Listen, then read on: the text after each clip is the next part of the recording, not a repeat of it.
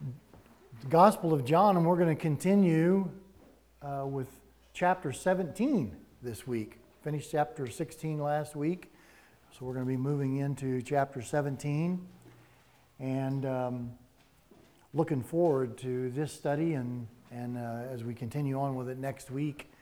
Just because of where we are in our text, it's a transition period, if you will, because we have been studying now for several months this interaction between Jesus and the disciples as we approach Jesus going to the cross, his trial and crucifixion and his arrest. And so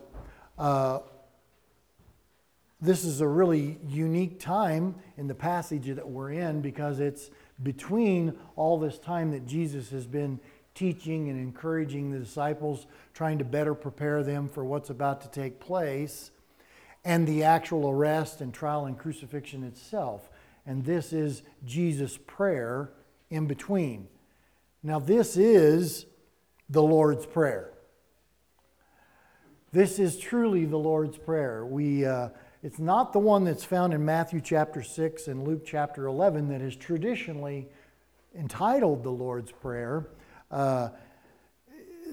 Its content, its focus in that prayer in Matthew 6 and Luke 11 it's just not something that the Lord Jesus himself would pray.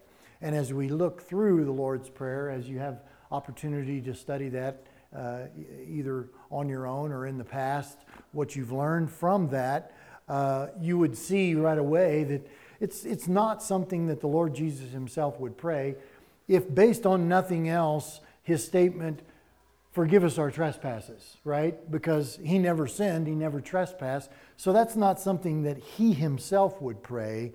Rather, it's a prayer for the disciples. You see, after spending time with Jesus, seeing firsthand all of the things that he had done, all of the things that he taught, the relationship that he had with the Father, one of the disciples asked, "Lord, teach us to pray." Lord, teach us to pray. They knew that John the Baptist had done that very thing, and we see that in Luke's account, that teach us to pray like John taught his disciples. And so Jesus responded, depending upon the translation you have, he said, "When you pray, say," or "when you pray, pray in this manner."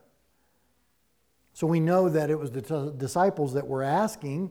It's the disciples that he's talking to there. So this should be termed the disciples' prayer, if you will. If you wanted to keep them straight, look at that as the disciples' prayer, and the true Lord's Prayer we would find here in John chapter 17. So that the disciples' prayer was an outline or a template for them, basically for what was to be contained in their prayers when they come to the Father. But what we're looking at this morning is what we could call the real Lord's Prayer in John chapter 17. Jesus has given us the privilege of sitting in on or listening in on his prayer to the Father, this real Lord's Prayer. And what a unique opportunity it is that we have to have this documented for us, that we can read it, study it, comprehend it, see all the things that Jesus is saying in it and how that affects us. So we have this picture, this time frame that we get to look into where he has intimate time of fellowship with the Father. We know that throughout the Gospels we see many, many times that Jesus went off to a solitary place to pray to the Father. This is an opportunity that we have to see that interaction that's actually going on between him and the Father. So this Lord's Prayer, as we study this prayer, we will see that Jesus prays about and for himself. If you're a note taker, you might want to jot these things down just to try to get a better feel on what's going on here. So Jesus prays about and for himself, basically, "Father, what you and I have done together." Jesus prays about and for his disciples in this prayer. "Father, what you and I have done in these men and what we will do in these men." And Jesus prays about and for us. "Father, what you and I will do in those who will believe through them," through the ministry that they're called to. So all of that is contained in this one little chapter, Jesus praying for and about himself, Jesus praying about and for the disciples, and Jesus praying about and for us as well. And so I want us to take a look at this morning in a sort of a different way, because there's a lot that's being said throughout the whole chapter based upon what Jesus has done and what he's going to do and who he is. And so I want us to focus on that first. And then next week, we're going to look at how that worked out in the lives of the apostles and also how it works out in our lives as well today. So in this prayer to the Father, Jesus is basically giving, if you will, his spiritual resume. That's what we're going to be looking at. The resume that Jesus has accomplished, the things that he's done, and he's presenting these things to the Father. Now we know the Father already knows them, right? But he's doing a summary or a recap, if you will, of what his ministry's been all about. And I don't in any way want us to forget about the love and the intimacy that's going on here between the Son and the Father. And this is, without a doubt, the greatest prayer ever prayed on earth. And it's the greatest prayer recorded anywhere in Scripture because of who is praying it and the content of that prayer. So starting with verse 1, Jesus spoke these words, lifted up his eyes to heaven, and said, Father, the hour has come. Glorify your Son, that your Son also may glorify you, as you have given him authority over all flesh, that he should give eternal life to as many as you have given him. And this is eternal life, that they may know you, the only true God, and Jesus Christ, whom you have sent. So first of all, note the posture in this prayer. What is it? He lifted up his eyes to heaven. Now it's interesting how we tend to always do what? Bow our heads, close our eyes, fold our hands, kneel down, all the different postures that we have in our physical bodies, if you will, as we approach the attitude of prayer. None of which are wrong. Some of them may have been handed down by your parents. You know, I don't know how many of you, my parents used to have me kneel beside the bed, bow my head, close my eyes, and fold my hands. And it was like, looking back on it, it's like, man, I had it all covered, didn't I? I had all the bases covered in that, doing all of those things and saying the now I lay me down to sleep prayer that we all know, which is just a bizarre prayer if you think about it. It's kind of scary, isn't it? You know, it's just a scary prayer. I pray the Lord my soul to take, you know. I mean, it's just kind of spooky. It's accurate. And I'm sure at a young age, God certainly accepts that prayer from us. But it's interesting that over time that we have adapted, and even here, you know, when we pray at the end of the teaching, a lot of times I tell you to, you know, bow your head and close your eyes. And why is that? The posture itself is not as important as the posture of our hearts, right? But yet, if that allows us to connect, communicate with the Lord without distraction, then it's a good thing. It's a good thing that we do that. But we see Jesus lifts up his eyes to heaven, focused on the Father, and shares what is on his heart. And you know, I like that. I see that and I go, I don't really pray like that, except when it's one of those emergency things. Help me, Lord. You know, we've all been there, right? But I just like the posture that Jesus has here. Looking up to the Father, communicating with the Father.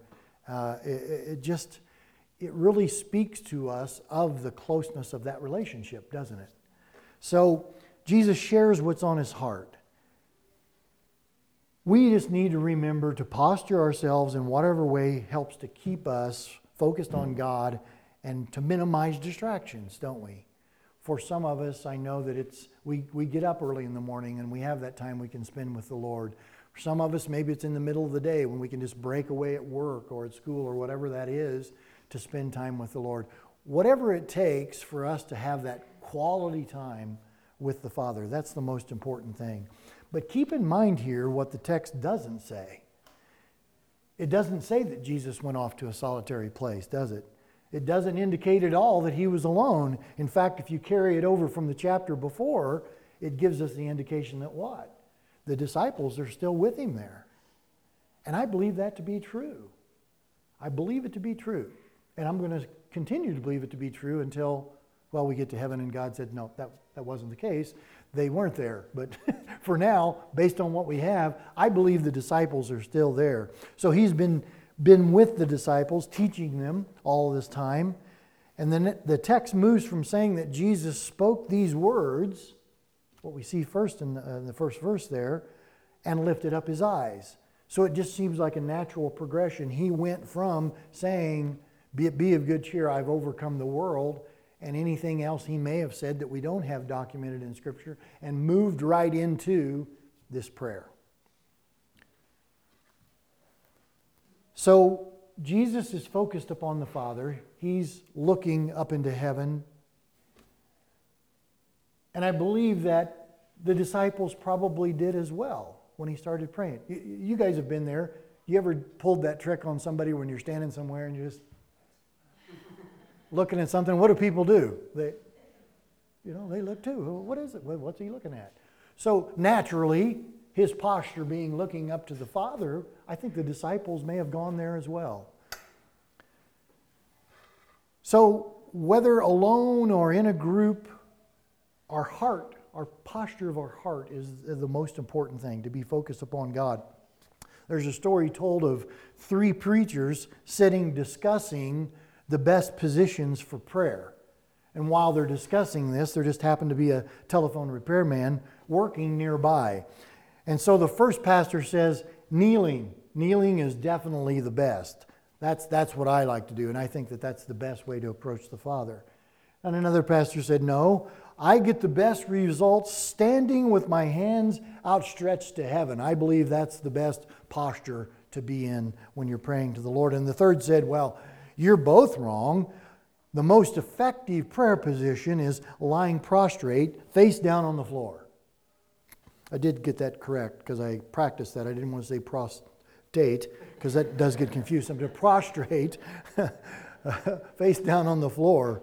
And this repairman, hearing all this going on, couldn't contain himself any longer. And he says, hey fellas, I want you to know the best praying I ever did was hanging upside down from a telephone pole. We can relate to that, don't we? It was an emergency.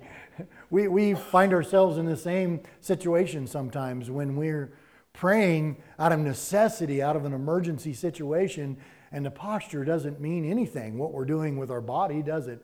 It's what's coming from our heart, what's coming from our minds. So he also says in verse 1 here, Father, the hour has come. Now we've talked at length about this before. Verse after verse so far in the Gospel of John that has Jesus saying, my time has not yet come, my hour has not yet come. Well, what hour, what time is he referring to? It's the hour, the time that he would pay for your sins and mine, when he would go to the cross as a perfect sacrifice for us. Prior to this, it was not his hour or his time. That's why he was saying that. It had not yet come, but now it has. It's time. He says, Father, the hour has come. J. Vernon McGee, if you like to listen to his teachings or read any of his commentaries about this, he said, this would be the hour that all of creation would see the love of God displayed as he took your sins and my sins upon himself and died a vicarious, substitutionary, redemptive death for us, and then completed the transaction by being raised from the dead. He completed the transaction by being raised from the dead. He's saying, Father, the hour has come.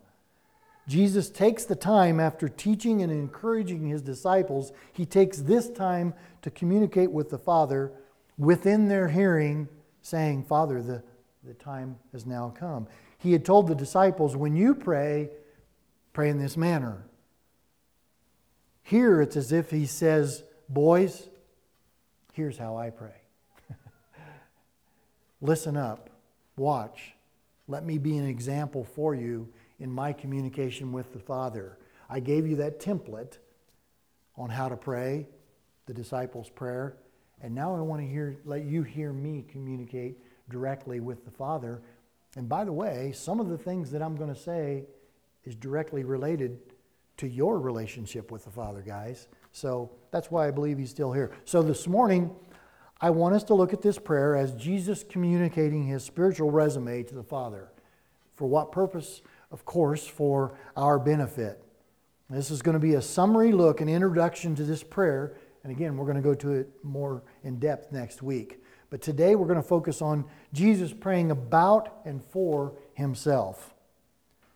Praying to, communicating with the Father for Jesus was as natural as breathing.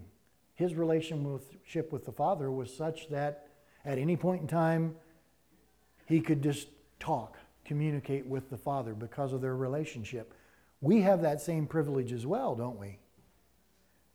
It feels different because of the way that we approach the Father. We got into a discussion about this a few weeks ago at our discipleship class on Thursday nights, talking about calling God, the Father, Daddy.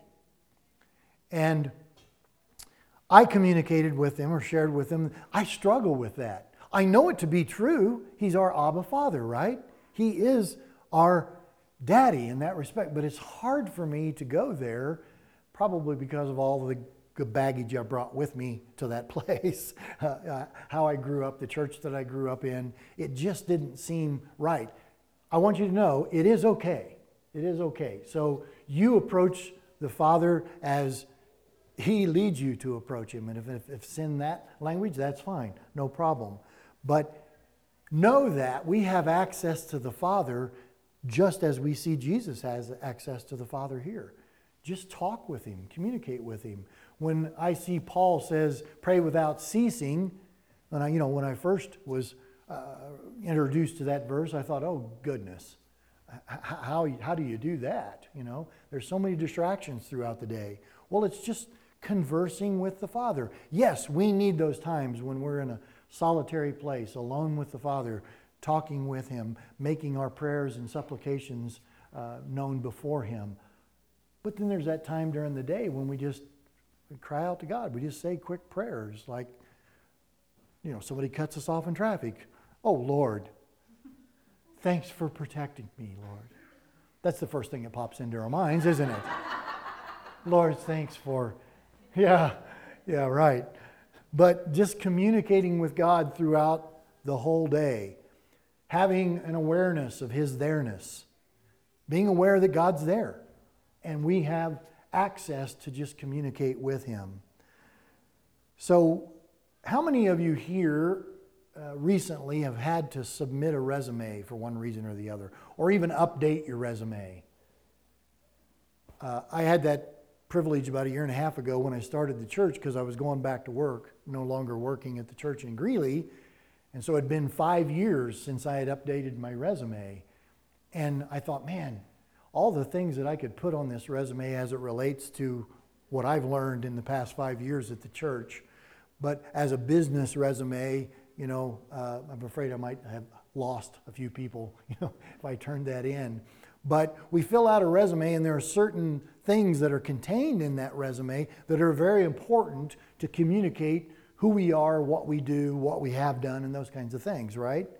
So our resume is simply, it's a recap of these things. Who we are, an introduction to ourselves. Basically, that's as simple as what? A name at the top, right? And then what we are looking to do. What is our objective? And many times we've looked at the job that's posted and we gear that objective directly to what they're looking for, right? I want to get a job as whatever it is they're looking for. You don't put, I have no interest in this that you're advertising for. Here's what I do. You want to get that job, so you try to form that in such a way that you communicate that objective. And then what we have done, our background, our experience, our education, that's always contained in a resume, right? And then also, who was there in our past to witness all these wonderful things that we've done? Our references, right? And we always put down a good reference, don't we? Have you ever put down, well, I know I'm not going to get a good reference for that person, so I think I'll use them just to kind of balance the whole thing out.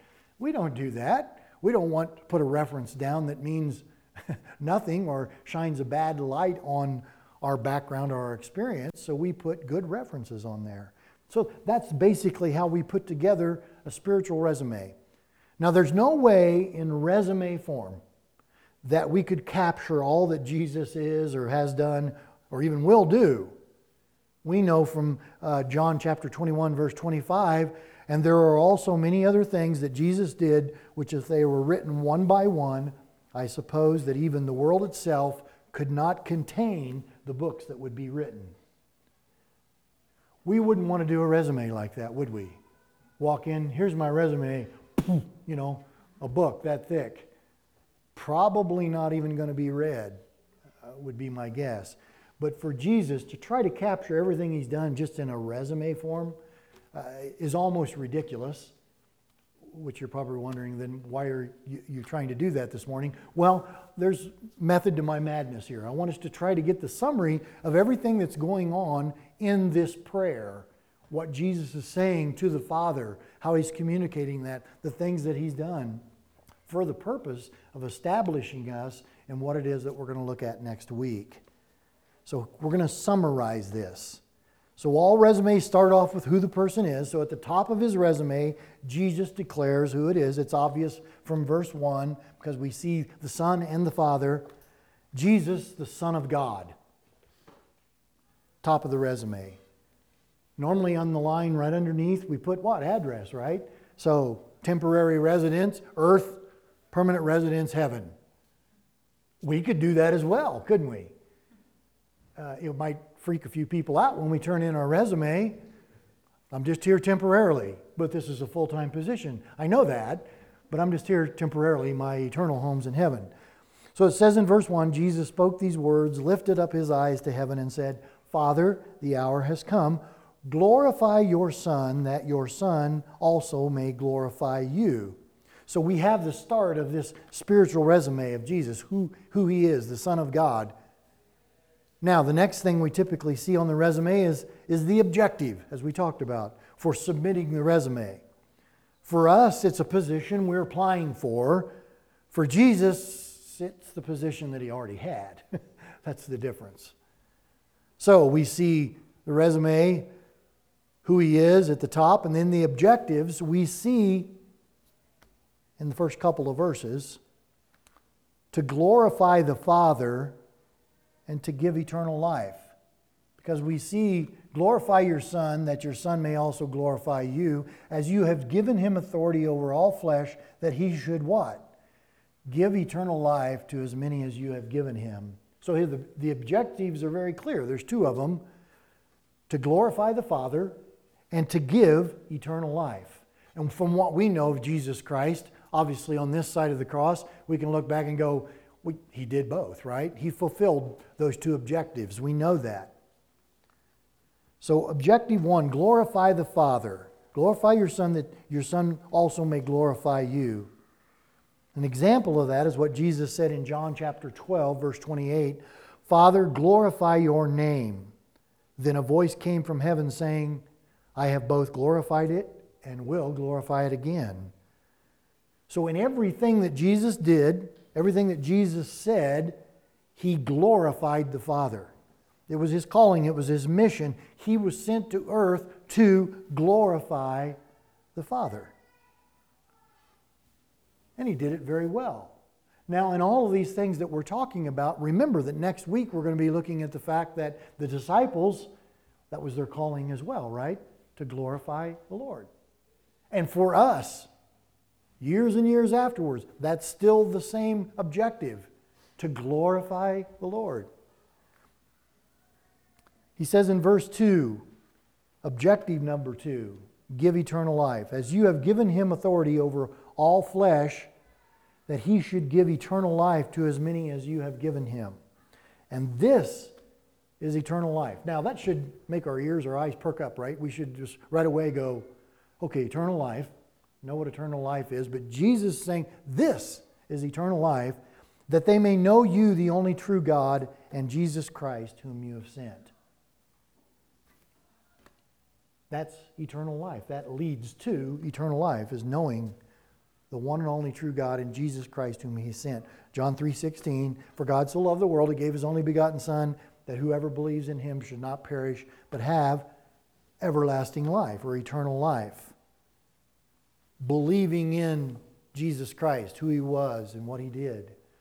Believing in God, that he sent his Son to die as a sacrifice for us. 1 John chapter 5, verses 11 and 12. And this is the testimony that God has given us eternal life, and this life is in his Son. He who has the Son has life. He who does not have the Son of God does not have life. So that's a pretty straightforward verse, isn't it? He who has the Son has life. He who does not have the Son does not have life. And if you have the Son, you have life. You have eternal life. And who was it given by? Jesus Christ, right? So his objective to give eternal life, he is going to accomplish that starting the next day, right? Starting with his trial and crucifixion and then his resurrection. He will complete this second objective really in just a few hours from the time of this prayer.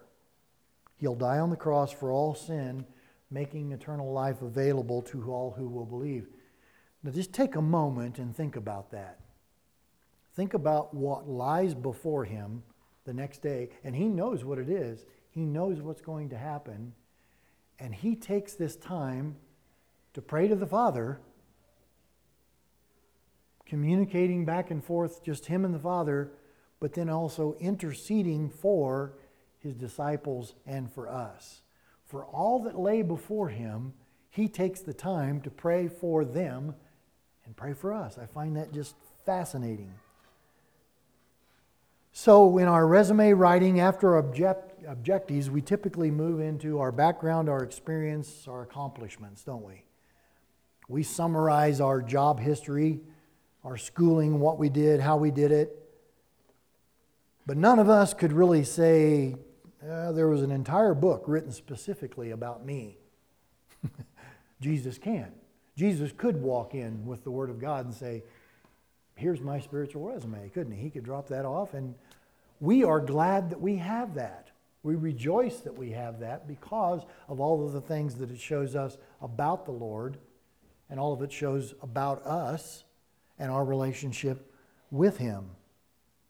So we have here in the remaining verses 4 through 26 of this chapter, a long list of Jesus' background, his experience, his accomplishments. It's not a comprehensive list. It's only the things that he mentions in this prayer, but it's a pretty good list. It does summarize what he's done.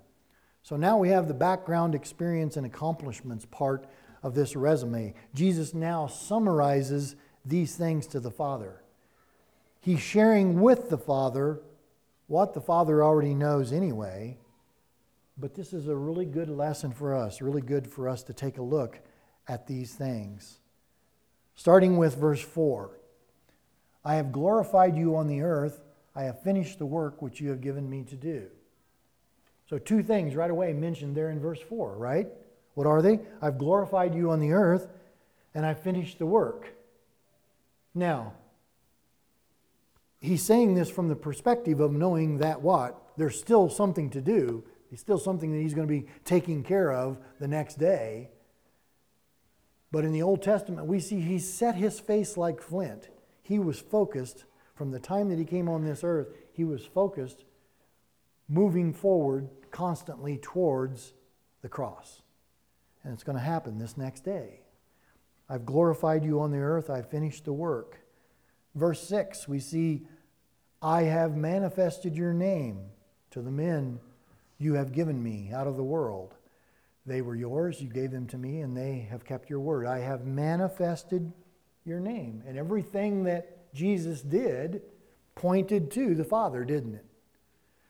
Did Jesus himself ever put him in the place of just taking all the credit? It's all about me. It's everything that I do. You don't even have to pay any attention to the Father. I'm on the scene now. Just forget about God altogether. Forget about all those commandments and everything that he came up with. Never. He was always in a place of glorifying the Father. So he was always in a place of manifesting the Father's name before.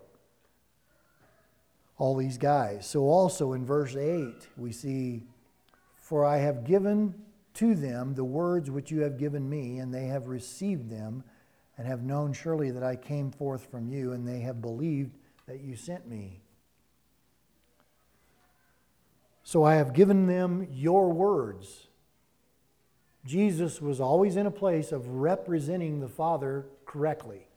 Never, any circumstance, did Jesus ever misrepresent God, did he?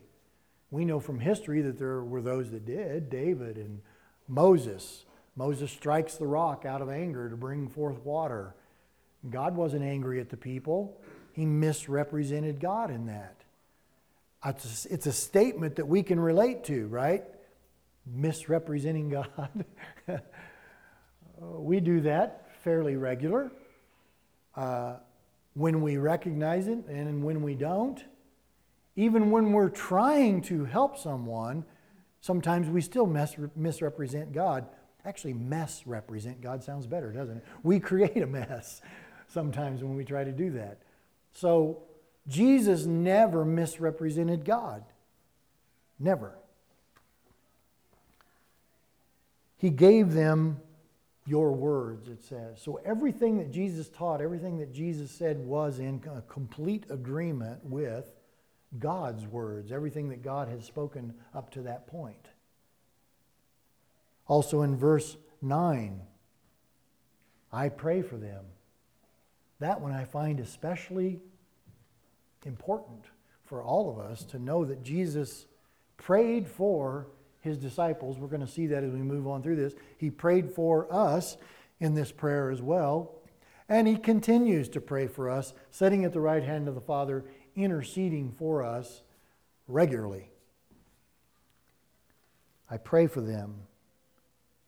Verse 12, I kept them in your name. While I was with them in the world, I kept them in your name. Those whom you gave me, I have kept.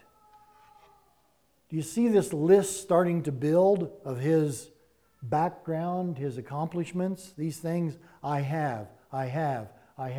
See this pattern that's going on in this prayer? And you put yourself in a place where you go, God knows all these things. Why is Jesus saying all these things if God already knows them? I think it's as a statement of fact before the Father. I've completed the work. I've done these things. But again, who was sitting there? I believe the disciples were right there beside him, hearing all these things. As he summarizes to the Father what he's done, they hear that summary as well. And it had to be very encouraging, I would think. So it's encouraging to us, is it not? So it had to be to them. Verse 14, I have given them your word, and the world has hated them because they are not of the world, just as I am not of the world. I have given them your word. Now, Jesus Christ himself is the word. He's given himself to them. Everything that he has communicated with them would be considered his word, God's word, your word. So he's communicated all these things to them. I have given them your word. Then also in verse 18, as you sent me into the world, I also have sent them into the world. Now, these guys would have already experienced this, right? Jesus has used them in ministry during this 3 years of his ministry on earth. He's involved these guys in different aspects of the ministry, even sending them out at times. So, I've sent them into the world already. I will be sending them again, but I have sent them into the world. Verse 19, and for their sakes I sanctify myself, that they also may be sanctified by the truth. So it's a sanctifying work that's ongoing. Jesus, while he was with them physically, was sanctifying them by the way that he ministered to them, talked to them, and all those things. But his sanctifying work is going to continue after the cross through the Holy Spirit, right? We know that sanctifying work is going to happen. We talked a couple weeks ago that there's a difference there. Salvation is an event. Salvation is a point in time that you can say, at this point in time, I accepted the Lord. At that point in time, I turned my life over to the Lord. That was an event. That salvation, sanctification then happens from that time on, right? As He continues to work in us, grow us, build us, equip us, all the things that He does for us. It's a sanctifying work that's an ongoing work that He continues. I've sanctified them. Verse 20. I do not pray for these alone, but I also for those who will believe in me through their word. I pray for those who will believe. That's us, guys. Jesus is praying now for those who will believe. Is this the first time that He's done it? I don't think so. I think that most everything that we see in this prayer, He's prayed about before in regards to the disciples and for us. And that's the master plan, isn't it? God's plan for redemption of the world, for the salvation of mankind. That's why God put this whole plan into place and sent His Son. So it's obvious that He would be praying for us even back then. Verse 22, and the glory which you gave me I have given them, that they may be one just as we are one. I gave them the glory you gave me. Now when I first read that and started to look at it, it was just almost, one of those moments because, wow, we are glorified because of what He done, what He has done, what He did for us. We're glorified in that when we accept what He did for us, right? But what gets me about that verse, if you look at it a little closer, that they may be one just as we are one. That we become, in our relationship with Jesus Christ, we become one with the Father as well. And I know we know that. It's a statement we've probably all heard many times over the years. We've been taught that. We know that. We understand it for the most part.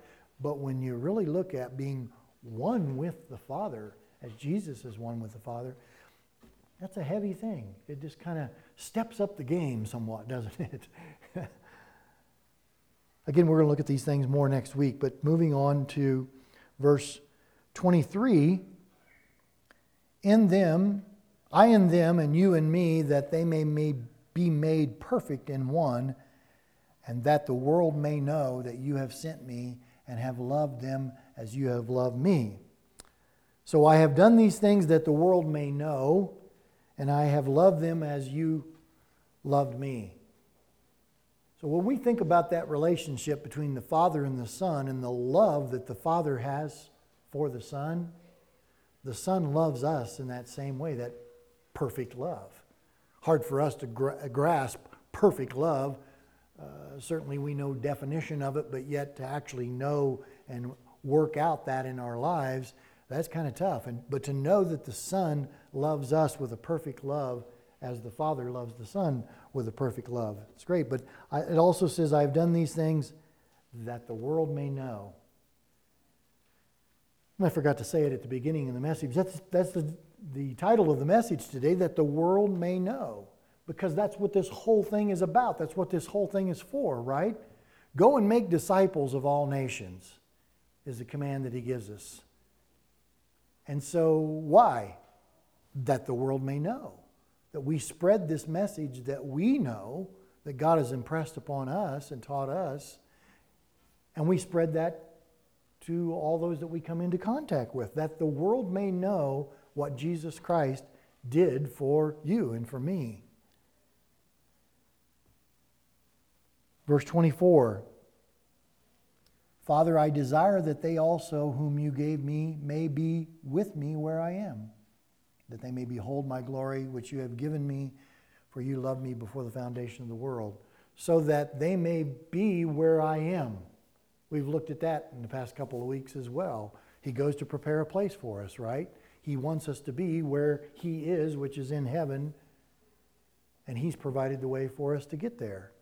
So in that, it's a desire, as we see from the Word, but we also know that it's a fact, it's a promise of what's going to take place by having a relationship with Jesus Christ. We will be with Him. Verse 25, O righteous Father, the world has not known you, but I have known you, and these have known that you sent me. I have known you. Nobody knows the Father like the Son, right? But He wants us to. He wants to work in us. He's provided us His Word so that we might have relationship with the Father such that He does. Verse 26, and I have declared to them your name and will declare it, that the love with which you love me may be in them and I in them. I have declared to them your name. So this list of things that we have, I've glorified you on the earth. I've finished the work. I've manifested your name. I've given them your words. I pray for them. I kept them in your name. I have given them your word. I have sent them into the world. I have sanctified them.